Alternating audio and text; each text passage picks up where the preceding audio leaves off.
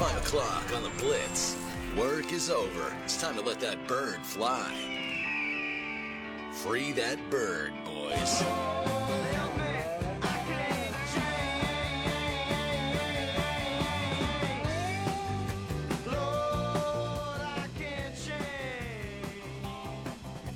Tulsa, happy Friday. It is another edition of the show here on the Blitz 1170 and streaming on the Blitz 1170 app.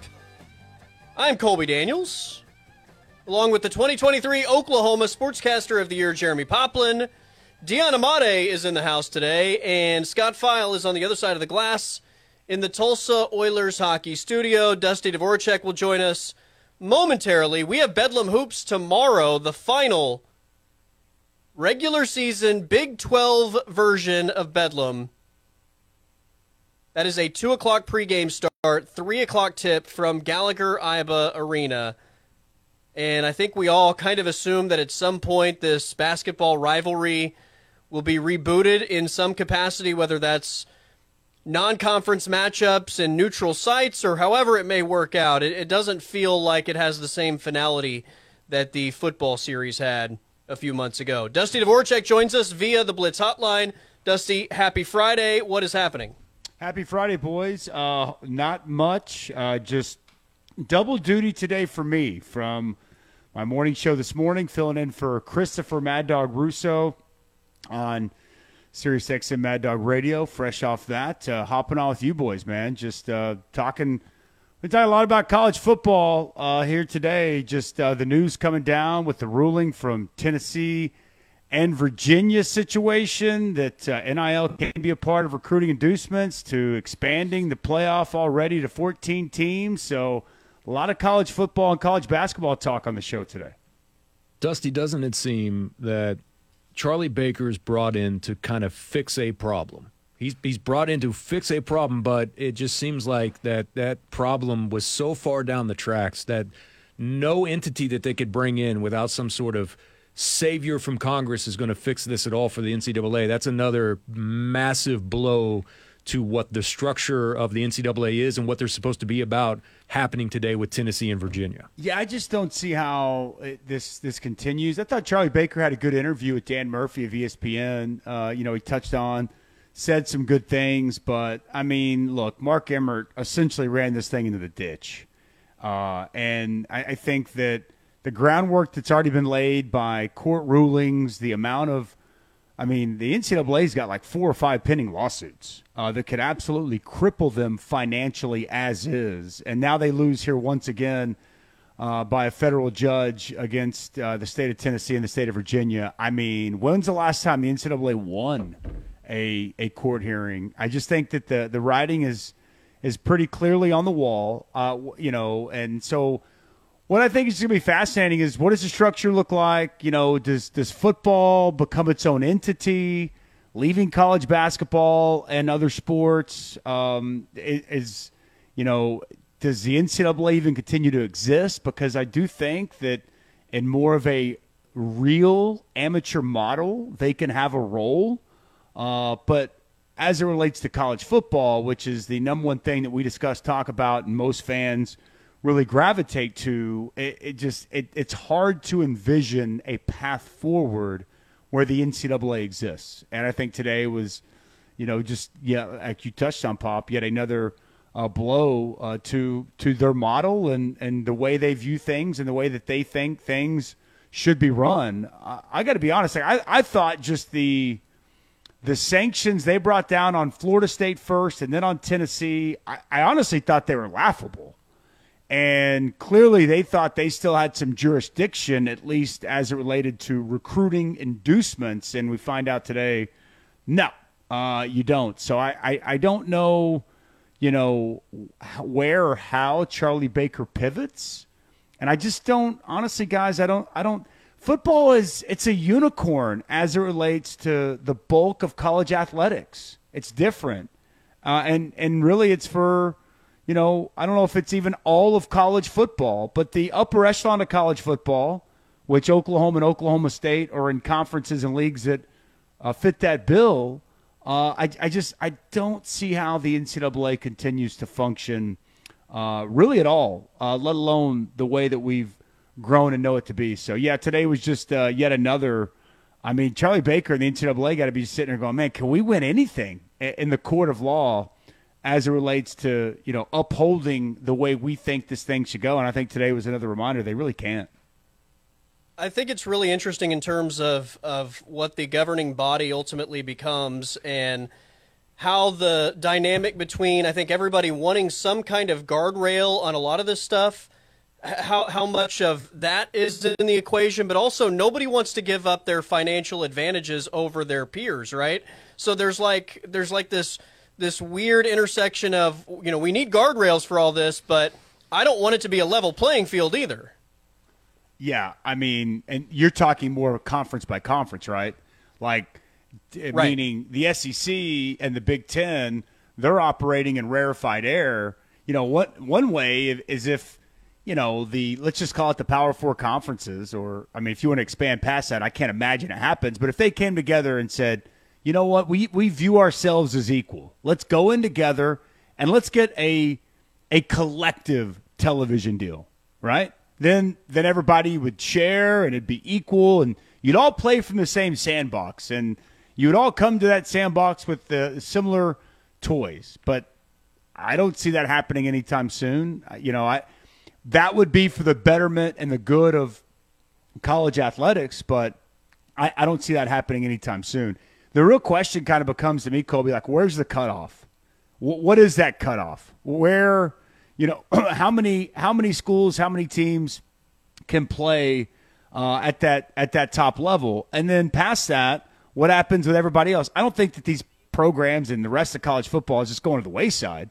I think there's still going to be a good product. And, as we talked on Wednesday about a split and, multiple national championships, more of a Power Four, Group of Five type of structure. But, yeah, I mean, nobody wants to relinquish power, control, money, any of it. And there is definitely a power struggle. And ultimately, are there concessions given? Is there any place that anyone meets in the middle? I think the best case for that would be those Power Four conferences. But I think past that, I think that there's no way. I don't think that you're going to see that those power brokers relinquish that control that they have, that the finances they have funneling through to their various schools, and it's going to leave you in a bit of an uncomfortable place, which is pretty much where we're at right now, right?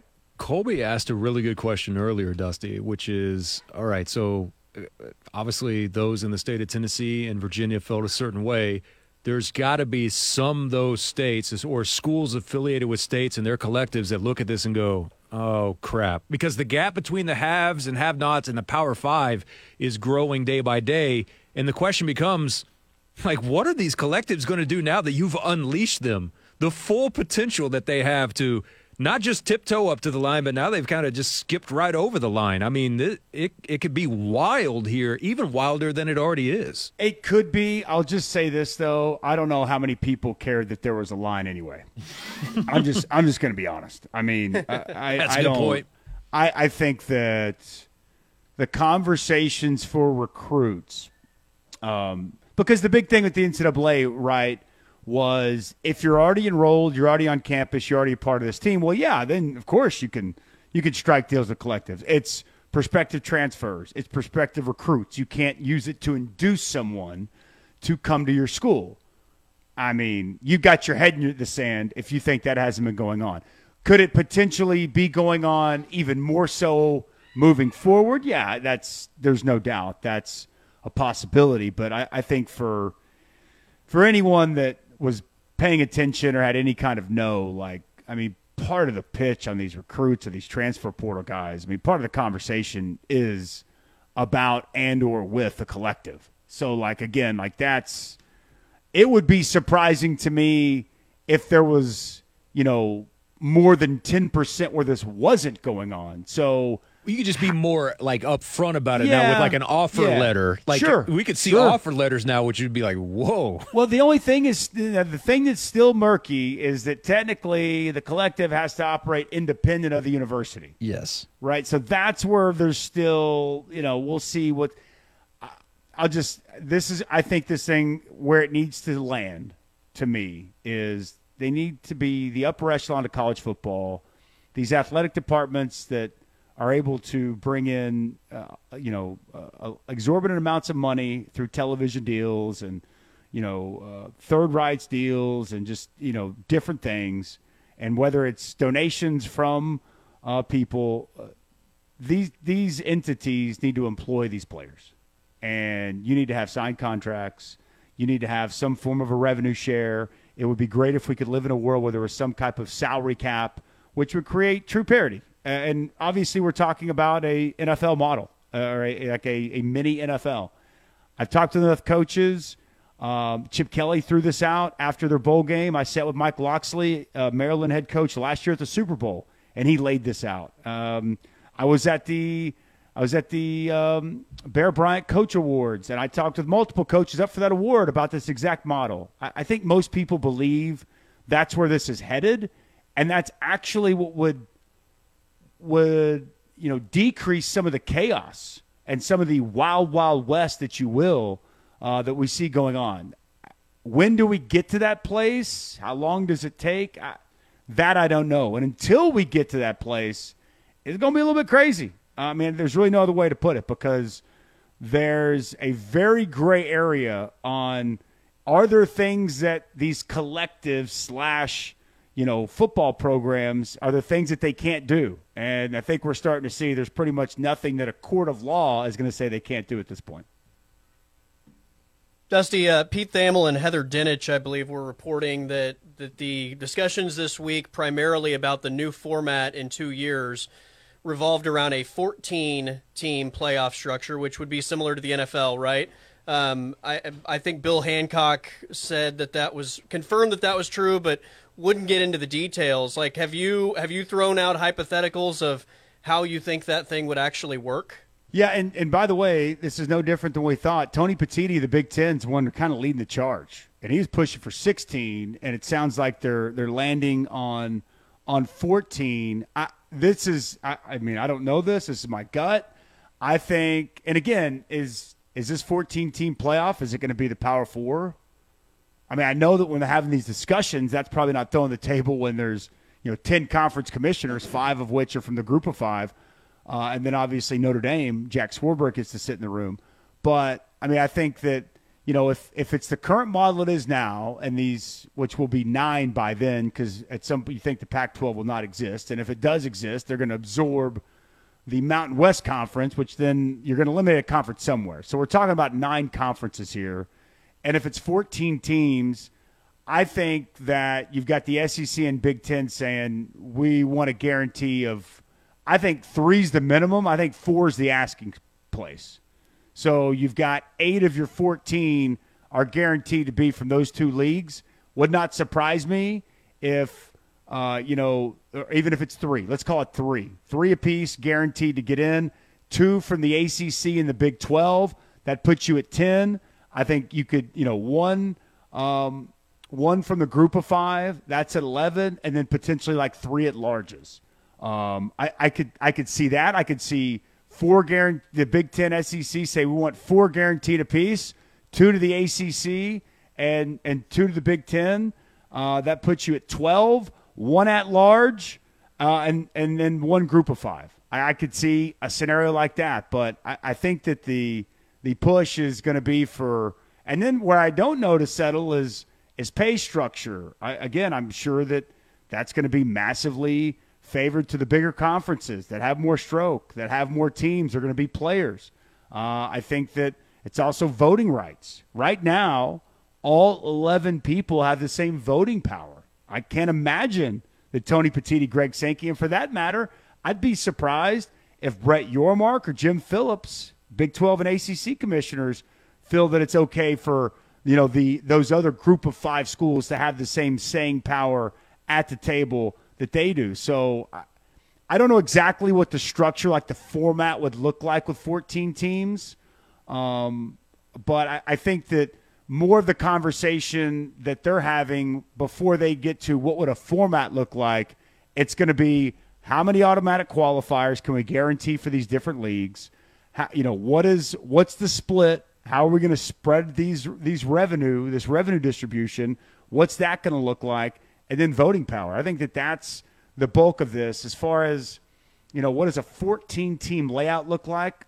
I'll be honest, I haven't really gotten there because I feel like it's somewhat of a fool's errand for any of us to go down that rabbit hole until we know exactly what we're working with and how many conferences, how much of college football are going to be a part of that new playoff in 2026 and beyond. That's what I was going to ask you. Are you pro them having the conversations right now just to get kind of their minds wrapped around it, or would you rather these happen after we've at least seen 1 year of how this actually works physically through a playoff format?